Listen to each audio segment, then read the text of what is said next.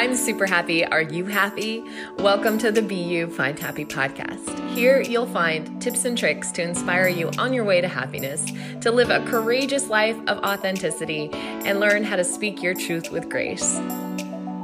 I'm Michaela Johnson, and welcome to our podcast.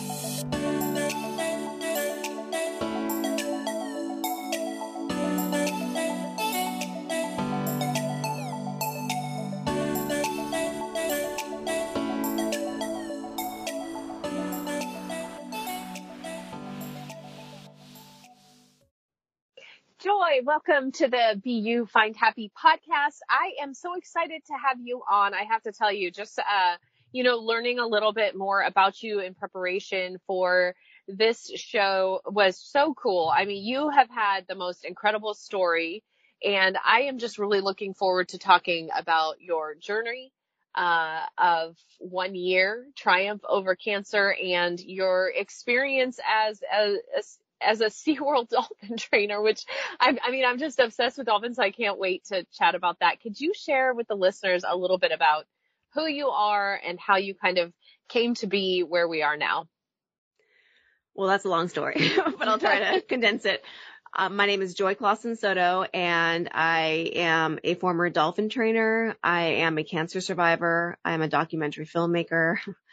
I am recently an author. I just published my first book, which is called Joy, the story of a dolphin trainer, filmmaker, and cancer survivor, which goes through my whole journey through cancer and back. It's kind of like it's one of the stories that I love to read, which is the story of someone who's, doing well, and then all of a sudden things just fall out from underneath them, and how that person's able to make it back to a good life. And that's my story.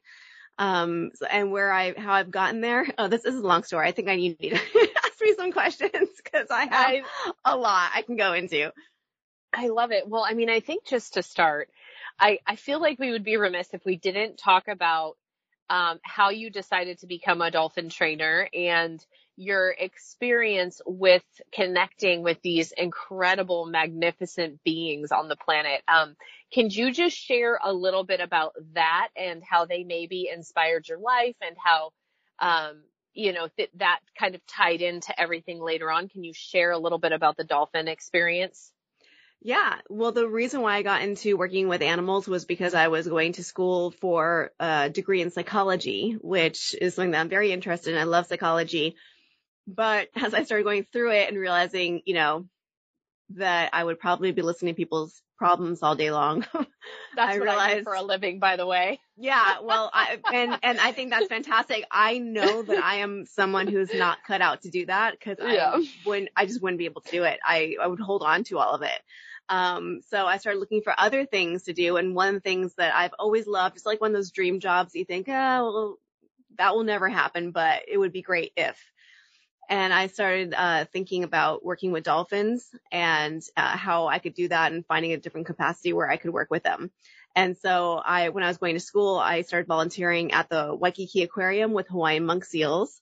And I started training them. And so that was free. I wasn't getting paid, but I was going there every day and to work with them. And it was fantastic. And then I got another unpaid job, this time working with dolphins. And then after a while, I finally got my first paying job at Sea Life Park in Hawaii, where I was a dolphin trainer there. And, years later, I was able to get into SeaWorld and get my dream job as a dolphin trainer at SeaWorld. So that's kind of how I got there. And working with animals was just incredible because you have this connection with them that I can't explain. It is something that is incredible.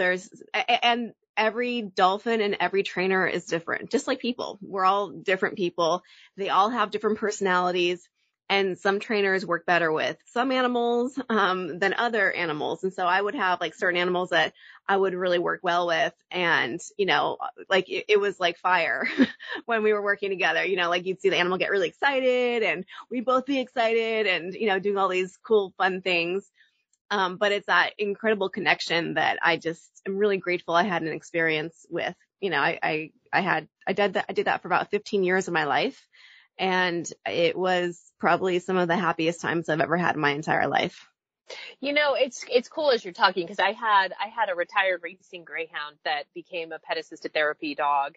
So I took her through the entire AKC program, which was pretty unheard of for greyhound, because of them having to need to be able to walk off leash and for them to be able to sit, bone structurally wise, it's just difficult for greyhounds. And, so that experience of bonding with her and then taking her into the hospital facilities and seeing the ways in which she, impacted and changed so many lives. And then now having, my Aussie's 3 years old and he's a pet assisted therapy dog too. And, so, COVID kind of changed. We used to go into the elderly care facilities and it's kind of changed now with COVID, but, it's so neat to see, their intuitive abilities. And I recently read an article because I've been doing some research on suicide ideation and things like that. And I recently read an article about a man who jumped off the Golden Gate Bridge. And as most suicide survivors, you hear the story that almost, it's a fleeting temporary feeling.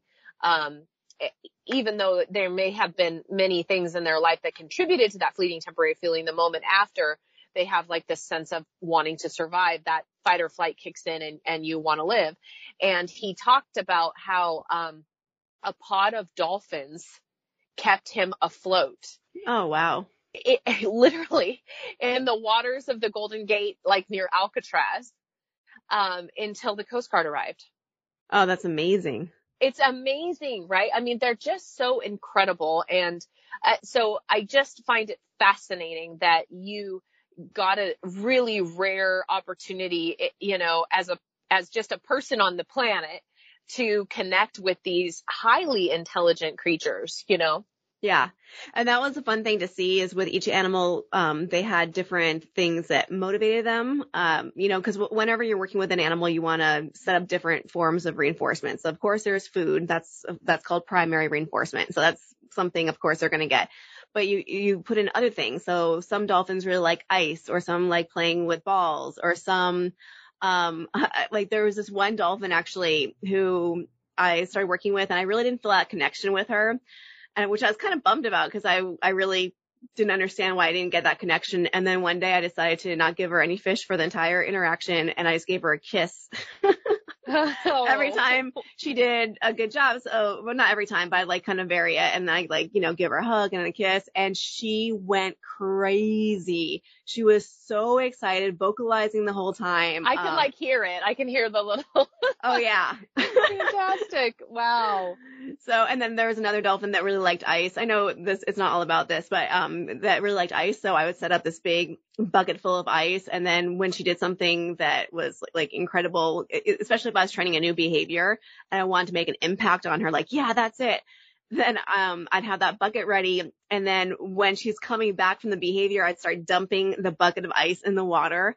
And she would just come up, she's like, stop on a dime, when she got to the ice and then just start munching on the ice. And then she'd be whistling like this really high pitched little whistle that she would do, cause she was just so excited about eating the ice. And that was it for the session. I mean, she would just be eating the ice, but, it was just that the joy of knowing animals in that way where you get to know what really motivates them and what they find reinforcing and just learning their different personalities. But I think what you're talking to, which is so like important, is positive reinforcement in relationships in general, right? Like, I mean, I think it's one of those things when I was raising my son, I tried to spend a lot of time. I mean, I'm still raising my son. He's 10, but yeah. When he was 2 and 3 years old and we'd go out to eat somewhere, I tried to spend a lot of time telling him like, mommy really likes how you're sitting so nice in your chair right now. And right. Then I would try to encourage the behavior by doing things that I knew that he enjoyed. I mean, and my son's a very big acts of service kid. So he absolutely loves if I will sit with him at the dining table and work on his RC plane or whatever, Yeah. So understanding what drives the person or the relationship of, that you're in, and being able to positively reinforce the behaviors that you yourself want to receive, I think is so important from just a psychological relationship standpoint in general, Oh yeah, absolutely. Something that was really interesting with the dolphins is that, when they would do something that wasn't correct or something that you didn't want to reinforce, all we would do is something called the least reinforcing scenario. We called it the LRS. And so the animal would come back and all we would do is just be boring for 3 seconds. So we wouldn't move. We wouldn't cause even a movement of our body could be reinforcing. So we would move for 3 seconds, and then they still had an opportunity to be reinforced after that for being good. So anyway, for being nice and calm. But you make the point, and I often tell people this, in working as a psychotherapist with people, is that like any behavior, like for example, I always use the golden retriever example. If you come over to my house and my golden retriever jumps up on you and you shove my golden retriever off, he goes, cool. I maybe didn't get the love that I wanted, but I still got attention, right? Yeah. So it's like turn around and walk the other way and don't engage at all. And, this is my animals. It's crazy, especially my Aussie. He will sit there and do the butt waddle until he just cannot even hardly stand himself, but he will not jump up because he learned that gets me nothing whatsoever. Yeah. And, my greyhound, when I had her, she had a lot of separation anxiety being raised in a track environment, with constant other dogs and things like that. So when I would leave and arrive home, there was a period of like, just totally ignore, don't engage until she would calm down and then engage. So I think that's another important thing from a humanistic standpoint too. It's like, if somebody's behaving in a way in which you don't like, don't engage back. Don't scream back. Don't get defensive. Just no, thank you. No thanks. Not today. Absolutely. Okay, let's talk about your journey of surviving cancer. Holy moly. Now that we've kind of like wrapped up the dolphin coolness. So you're 25. I'm going to kind of just like share what I understand. Sure. Right? So you're 25. You're at kind of like the height of this fabulous career that is your dream job. And you get the realization or the information or the call or whatever that you've been diagnosed with what was a non-aggressive or not as life-threatening type of cancer. And then that changed. Can you share your story from there? Sure. And just real quick, I'd been a dolphin trainer, I had my dream job, and then I decided to pursue another dream of mine, which was to become a filmmaker. And so I had left SeaWorld, drove 3 hours up to Ventura, Santa Barbara area to go to a school up there. And it was a few months into school that I found a lump on my throat. And that's when I was diagnosed with cancer. I've been coughing for a few weeks and the cough was getting worse instead of better. And then finally I found that lump, which honestly, this is crazy, but I have video footage of me from a month before that I then went and checked out, and you can see the lump a month before I found it. So I don't know how long I'd had it for. I tried to find more pictures, but that was the only one I had. So it had been there for a while and it was festering for a while. So I ended up being, stage 2 non-Hodgkin's lymphoma. I was misdiagnosed in the beginning. You mentioned that I had as Hodgkin's lymphoma, which has a higher success rate, but it ended up being non-Hodgkin's. So it just became a more aggressive cancer, and I'm blessed that they found that, because if not, I would have been undertreated. But I started this journey of documenting everything that I went through. I had been going to film school, and film school said I couldn't continue with them, which I thought was crazy, but my proposal to them was, hey, I'm going to be going through chemotherapy. I can't do all of the work, but I do still want to go to school and sit in class and learn. And they said no to that. And my stomach turned upside down when you said that. Like, how disgusting, right? Like, I mean, here's somebody who's potentially got a fatal life-threatening illness, and all they want is to continue a passion that they had, and you're going to do that? Really? I mean, and then hindsight, I'm picturing that scene from Pretty Woman where she walks back in with all the bags of clothes. She's like, big mistake. Huge.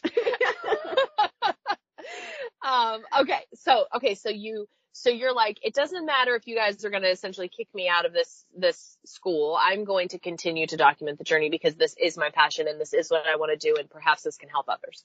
Yeah, because I mean, that's the thing, is you're going to get thrown these curveballs in life, and it's just a matter of, what you decide to do. It didn't matter that the school decided to tell me that I couldn't continue on, but it mattered that I decided to go on. So I decided to make a documentary on myself in the hopes of showing a story of survival, because all the stories I saw all the stories I saw at that point were stories of people who were dying in the end. And so I wanted to show a story of survival, and I wanted to continue learning about filmmaking. So I started documenting everything.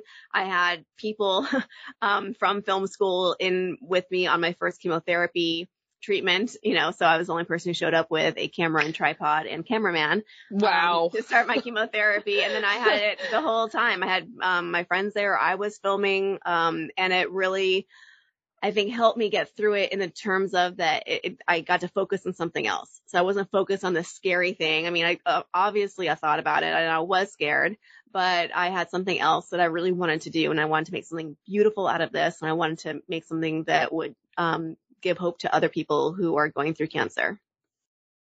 I just absolutely love it. And so share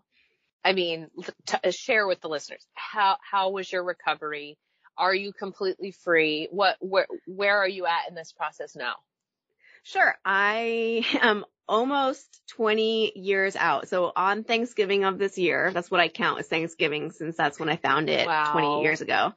So on Thanksgiving of this year, it will be 20 years that since my cancer diagnosis, and I was cancer free the next year after going through it. So I've been great for a very long time, and the only thing is, and I don't think that people talk about this a lot, is that after I was done with cancer, the doctor says, okay, now you can go back to normal life.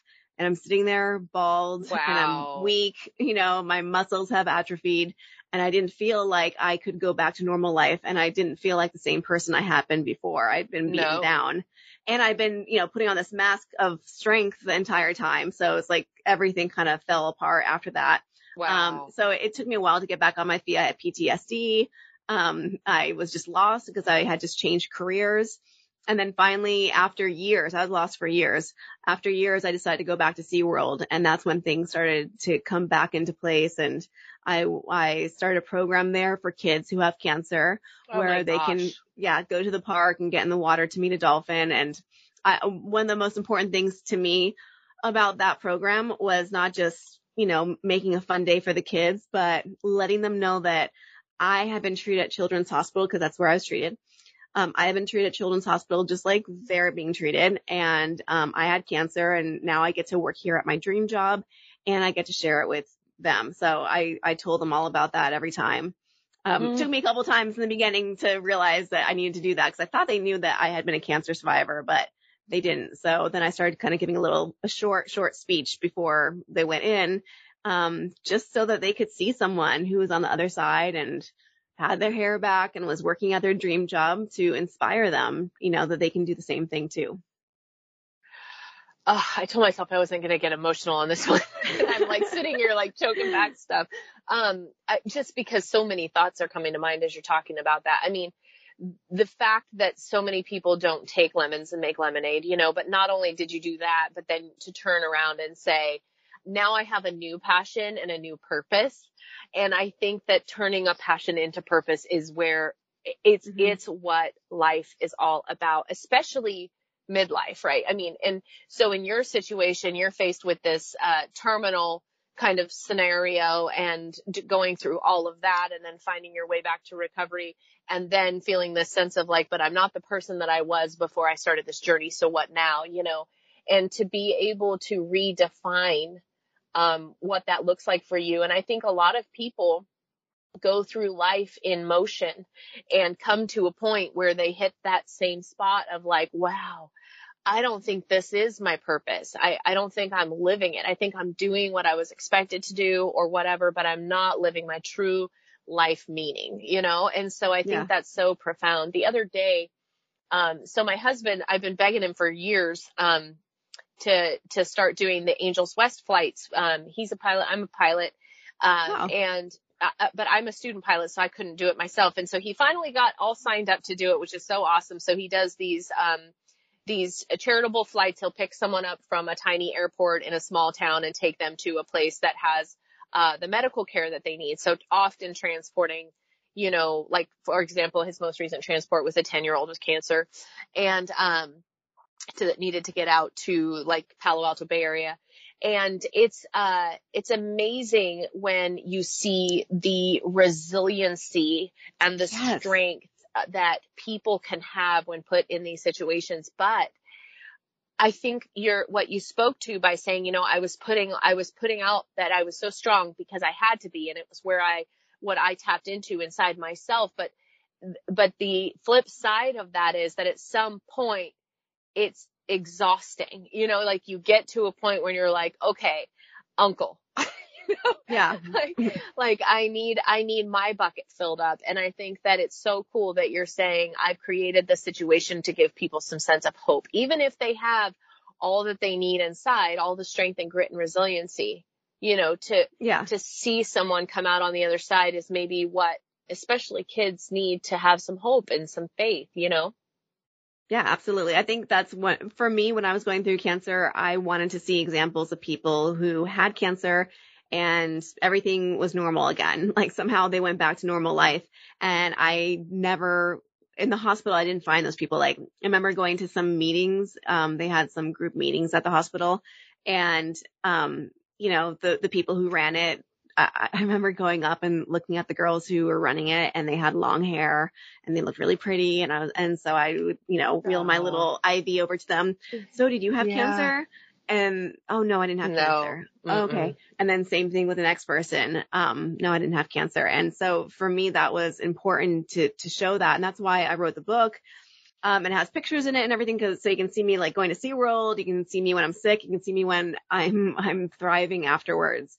Because I want this to give people hope when they're going through a difficult time, whether it's cancer or something else. But I think that it's important to know that other people go through it, because it almost feels like, what's wrong with me? Why am I not succeeding? Why are all these other people, you know, all these like people on Instagram or what, you know, all the stuff that you see on social media, why are they doing so well, and what's wrong with me? So I just want to put that out there to help people. And something else that I want to mention is that I think it's really important to put good stuff into your brain. So to put motivational things, inspiring things, into your system so that you can withstand something that happens to you. When I went through cancer, I actually had listened to Zig Ziglar, who is a motivational speaker.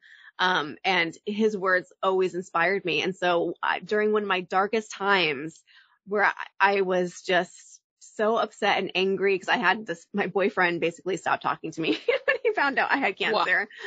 We'll add him to the list of big mistakes. Huge. Yeah. So I just want to explain why I was so angry. So I was super angry, and I actually started feeling pain where I had the cancer, which I had never felt before. So I knew that my state of being, my mental state was actually affecting me. And I was able to recall the things that Zig Ziglar had said, and they helped me to, you know, readjust how I was thinking, and to start thinking of what I was grateful for and going over all of that. So I think it's so important that people do that on a daily basis, is to get that motivational information in there, whether it's from, you know, a tape or a book or a video, just something to help inspire them.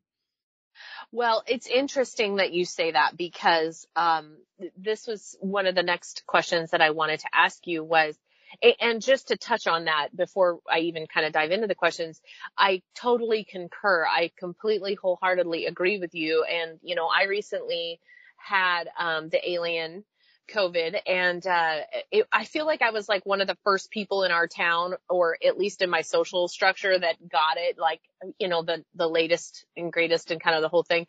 And so I was really vocal about it on social media. But the biggest thing for me was, one, sharing the story. I feel like a path to healing is sharing the story. And two was just staying positive. You know, I mean, I think that it's so important to reach out to people who bring you inspiration and hope, and to find those things that you find beauty in. And because I really do feel like our mental state dictates the reaction that happens throughout our body. I mean, even if we just look at it from a cortisol standpoint, and the way that stress moves throughout the body, I really do feel that you're completely correct. It's so important. And kind of even tapping back into, kids that maybe feel bullied at school and things, are struggling with depression and stuff like that. I think that an important thing for them is to have someone that they can just talk to, that doesn't shame them for feeling depressed, that they can share that they're having a down day, a crappy, feeling, a moment, whatever, and then inspires them, not in a way that takes away their anger, depression, or whatever, but provides them with a different insight or thought on the way that they could look at things, Yeah, I think a lot of it is how you frame it in your own thoughts. So, I mean, you can frame it in a negative way or in a positive way. And, I just even knowing the fact that failure is a big part of success, knowing that can help someone to succeed, because they'll know it's okay if I fail, because I'll keep trying and one day I'll get it. So even that framework, instead of going, oh, I failed again, like that small twist in something like that can help someone continue on until they do succeed. So I definitely think the way you frame things is huge. And for me, I still listen to Zig Ziglar. I actually met him. So I was doing the documentary, and it's a documentary on, well, I mentioned that before, but on myself, what I went through. And so I contacted him to ask if I could use some of his words in my documentary, and he said yes. And then before I knew it, his company actually called me up and said, hey, we want to fly you out to Texas so you can give a speech to Zig Ziglar. And so I flew out there. And if you don't know him, look him up. Zig Ziglar, great motivational speaker. I mean, his words, just the way he tells stories really connects with me, and more than I've ever had with anyone else, any other motivational or inspirational speaker. So I got flown out to Texas, gave a speech in front of him, which was terrifying. And then afterwards, he told me that I should write a book. So he told me I should write a book. And if you write a book, I'll find you a publisher for it. He passed away way before I ever published my book. I just published it this year. But something that happened before I left was this wonderful company, these people are just so loving. They gave me this big bag full of all of Zig's stuff. So wow. I have like all of these, they're worth probably easily over $1,000. Wow. Like CDs and tapes and books and just everything. And then I had, a book that he had just released signed that day. So it was really amazing. And I still listen to them. So even today I'll be listening to his tapes while I'm waiting to pick up my kids from school. Wow. That is incredible. And so as you're kind of reflecting on overcoming this aggressive cancer, do you think that your mindset was the biggest thing? I mean, what was it really? Yeah, I think it was mindset. I think that visualizing was very helpful. And I would say to myself, I'm cancer free, I'm cancer free, I'm cancer free, I'm cancer free, again and again and again. I think even though, who knows if that did anything? It's my brain. It's my brain, but the brain does so many things. It does. It does. I know. But for me, a big part of what was happening to me when I was going through it was finding ways to gain back control, because in that situation with cancer, and I think this relates to a lot of other people, especially during COVID, I felt a huge loss of control over what was happening to me. And just the course of my life, what was going to happen in my life. And so whenever I could find a way to grab back some control, that helped me feel better and it actually alleviated the depression that I was going through. So I had a notebook for myself, that had all my medical information in it for when I was at the hospital. And that helped give me some control instead of feeling like I had to wait and make sure the doctors and nurses were doing everything correctly, which I don't know, but I carry my little notebook with, the chemotherapy I should be getting. Wow. And all wow. of that information. And then just saying I'm cancer free. That was another way I'd visualize that the chemotherapy was eating the cancer. And then just being positive, just having people around me, because I knew that I wasn't cut out to, be a therapist and listen to people. I knew that, I needed to have people around me, because when I was alone, those were the most difficult times. So I had people around me all the time. And those difficult times of being alone were a lot less when I was going through cancer. So, that all helped. Well, yeah. And I think that you know, you even speak to something, more important, which is the art of visualization. And, you know, whether people agree or disagree, I firmly believe, you know, where our mind goes, energy flows, you know? And so I love that you're describing that you would visualize this, that you would see yourself kind of in a different space. And, you know, I often tell people in my life, it's funny, they'll say, well, what are you doing about this? Or what are you doing about that? And I'll say, I can't see it yet. And when I can see it, then I know I can create it. But until then, it's not the right time, or things aren't aligning quite as they're supposed to yet, or whatever. And I think that it's important. I think visualization and creating what we want to create is, you know, a big part of our life existence. I really do. And when I was a dolphin trainer, I really saw that take place, because I really wanted this job at SeaWorld, and I happened to call on a Monday when they were about to take the job off the job line. So they said, send in your resume. Sent my resume in, and then I was invited to come out. I think I flew out on Wednesday, which was the last day they had swim tests. And so before I flew out, I tried doing the swim test, and I couldn't do it. In fact, I failed miserably. Not even just, it wasn't like I was missing by a little bit. I could only swim about a quarter of the distance without coming up for air, because you have to go 120 feet underwater with one breath of air. So I physically could not do it. And then I didn't have any more time to practice, because I had to go out there. I didn't have a lot of lead-in time to doing this. So I flew out, and since I couldn't physically practice, I practiced in my mind. And I remembered, you know, because I'd been studying psychology, how a lot of athletes actually use visualization when they're doing things like the basketball players will visualize the ball going through the hoop. So I started visualizing myself swimming through the water, wanting to give up, but not giving up and continuing on. And because I did that, I did it the whole time. I practiced holding my breath. And then the next morning I went there and I jumped into the 60-degree water, which was freezing, in a bathing suit, which that alone takes away your breath. But I was able to do all of the things that I couldn't do the day before. And the only thing that had happened was I changed my thinking. I started visualizing it. So that made me think, well, did it help me do it, or I was able to do it the whole time, but my brain wasn't in the right place, to allow me to do it the first time the day before. So I saw the power of visualization with getting that job. And I knew that it was a really important part of, you know, just life in general, but also of getting through cancer. Wow. I love that. And I don't think that you're wrong.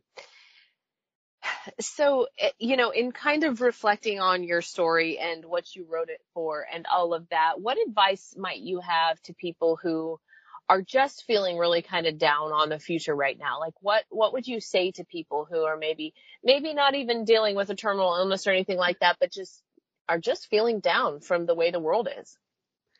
I would encourage them to start listening to motivational things, and to, like, for me, it's Zig Ziglar. Other people like Tony Robbins.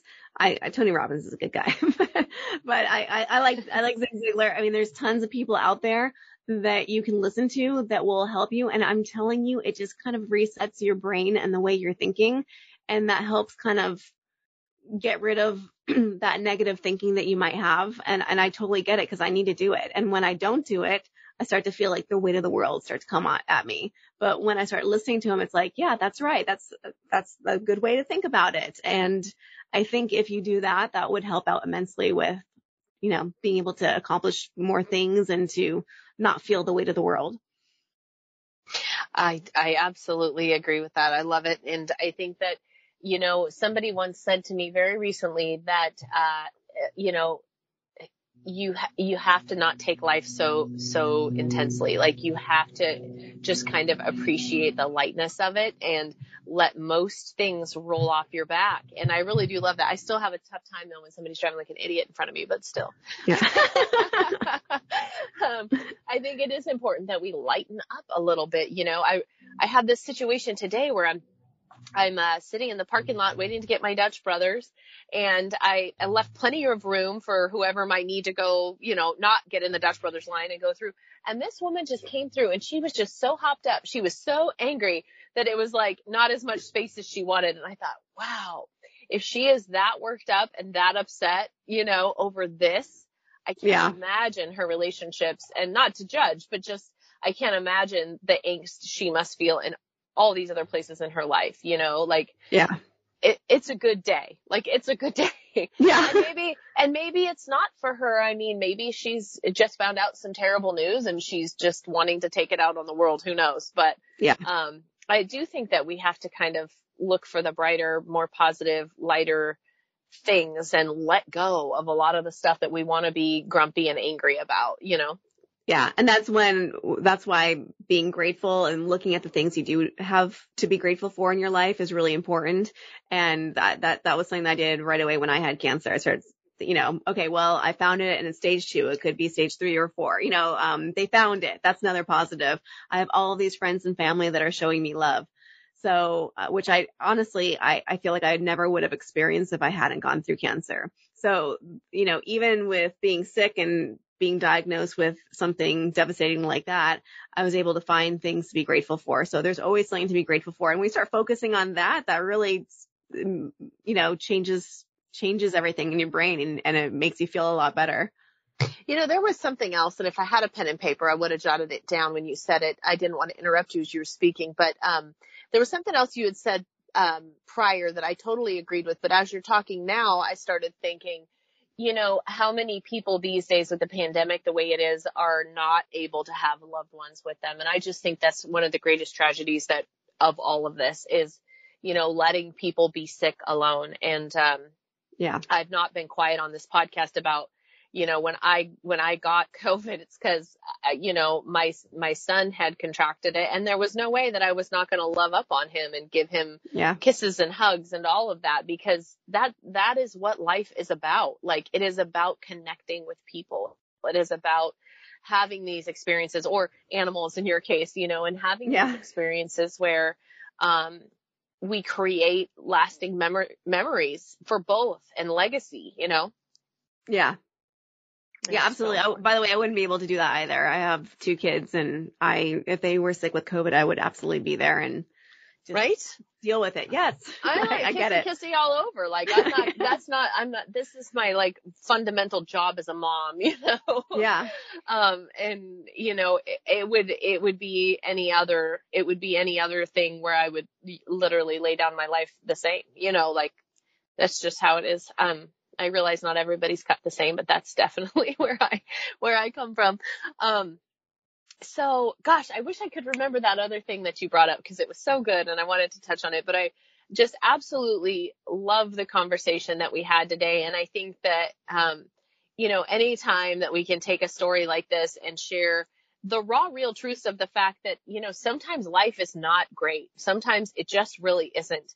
And yet we can find the beauty in it, find the positive in it, find some gratitude and overcome it. And then it becomes our story. It really does. I think that is what's so wonderful about what you're doing, by sharing your story. Thank you very much. I appreciate that. And so how can people get your book, Joy? How can they get that? Well, you can go to Amazon and just look up either Joy Clausen Soto, or you can look up Joy, the story of a dolphin trainer, filmmaker, and cancer survivor, and you'll find it there. It's Kindle or paperback or Audible, so you can do any of those and find it there. It's in other places too, but Amazon's the easiest. And then if you want to get a hold of me, I'm on LinkedIn. So just look up Joy Clausen Soto on LinkedIn. And what else? And then I have a website, which is joyclausensoto.com. And you can get a hold of me there if you'd like to, or just read more about my story. I have videos on there about, that show the interactions that I've done with the kids. So you can just look up a lot more information on me and my story there. So fantastic. And, I thought about, I think I just remembered. Okay, let me tell the listeners, as always, we include all of these links in the show notes. But prior to that, I was thinking about, as you were talking, how, people have had, I lived in San Diego. I mentioned this to you for a long time, and I had friends that worked at SeaWorld, and, people have some very strong opinions about, SeaWorld type parks, the zoos and things like that. And my perspective has always been, typically these are animals that have been injured or can't be in the wild in some way. And if they have an opportunity to change one life by the experience, then that is beautiful. You know, I mean, people have their thoughts on animals being in captivity and things like this, but truly, I mean, I really think that, you know, as you're describing the cancer program and stuff, that is where we change the world. I mean, this is where people that would never be able to get close to have this experience are able to have an experience that could profoundly change how they show up in the world.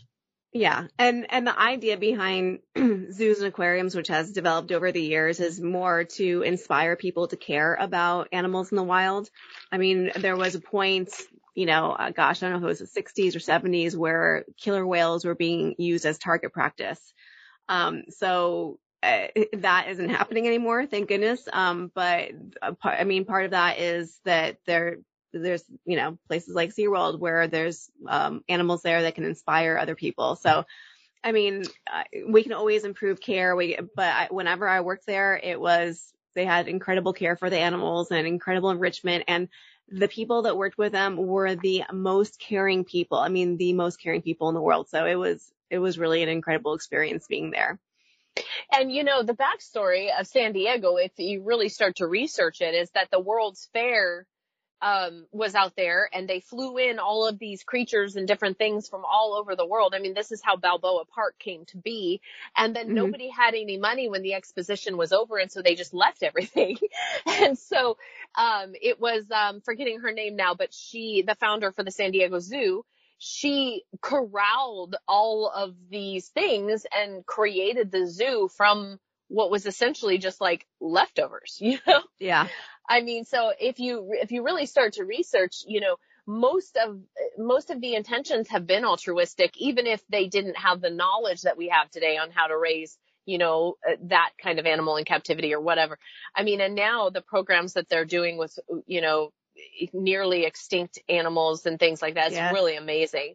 But I have such a soft spot for I have a like mini zoo at my house. So yeah.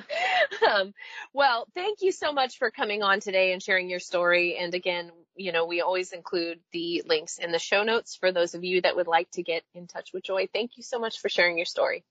Oh, thank you so much. Take care. This has been a Be You Find Happy podcast. For more inspiration, check out the links.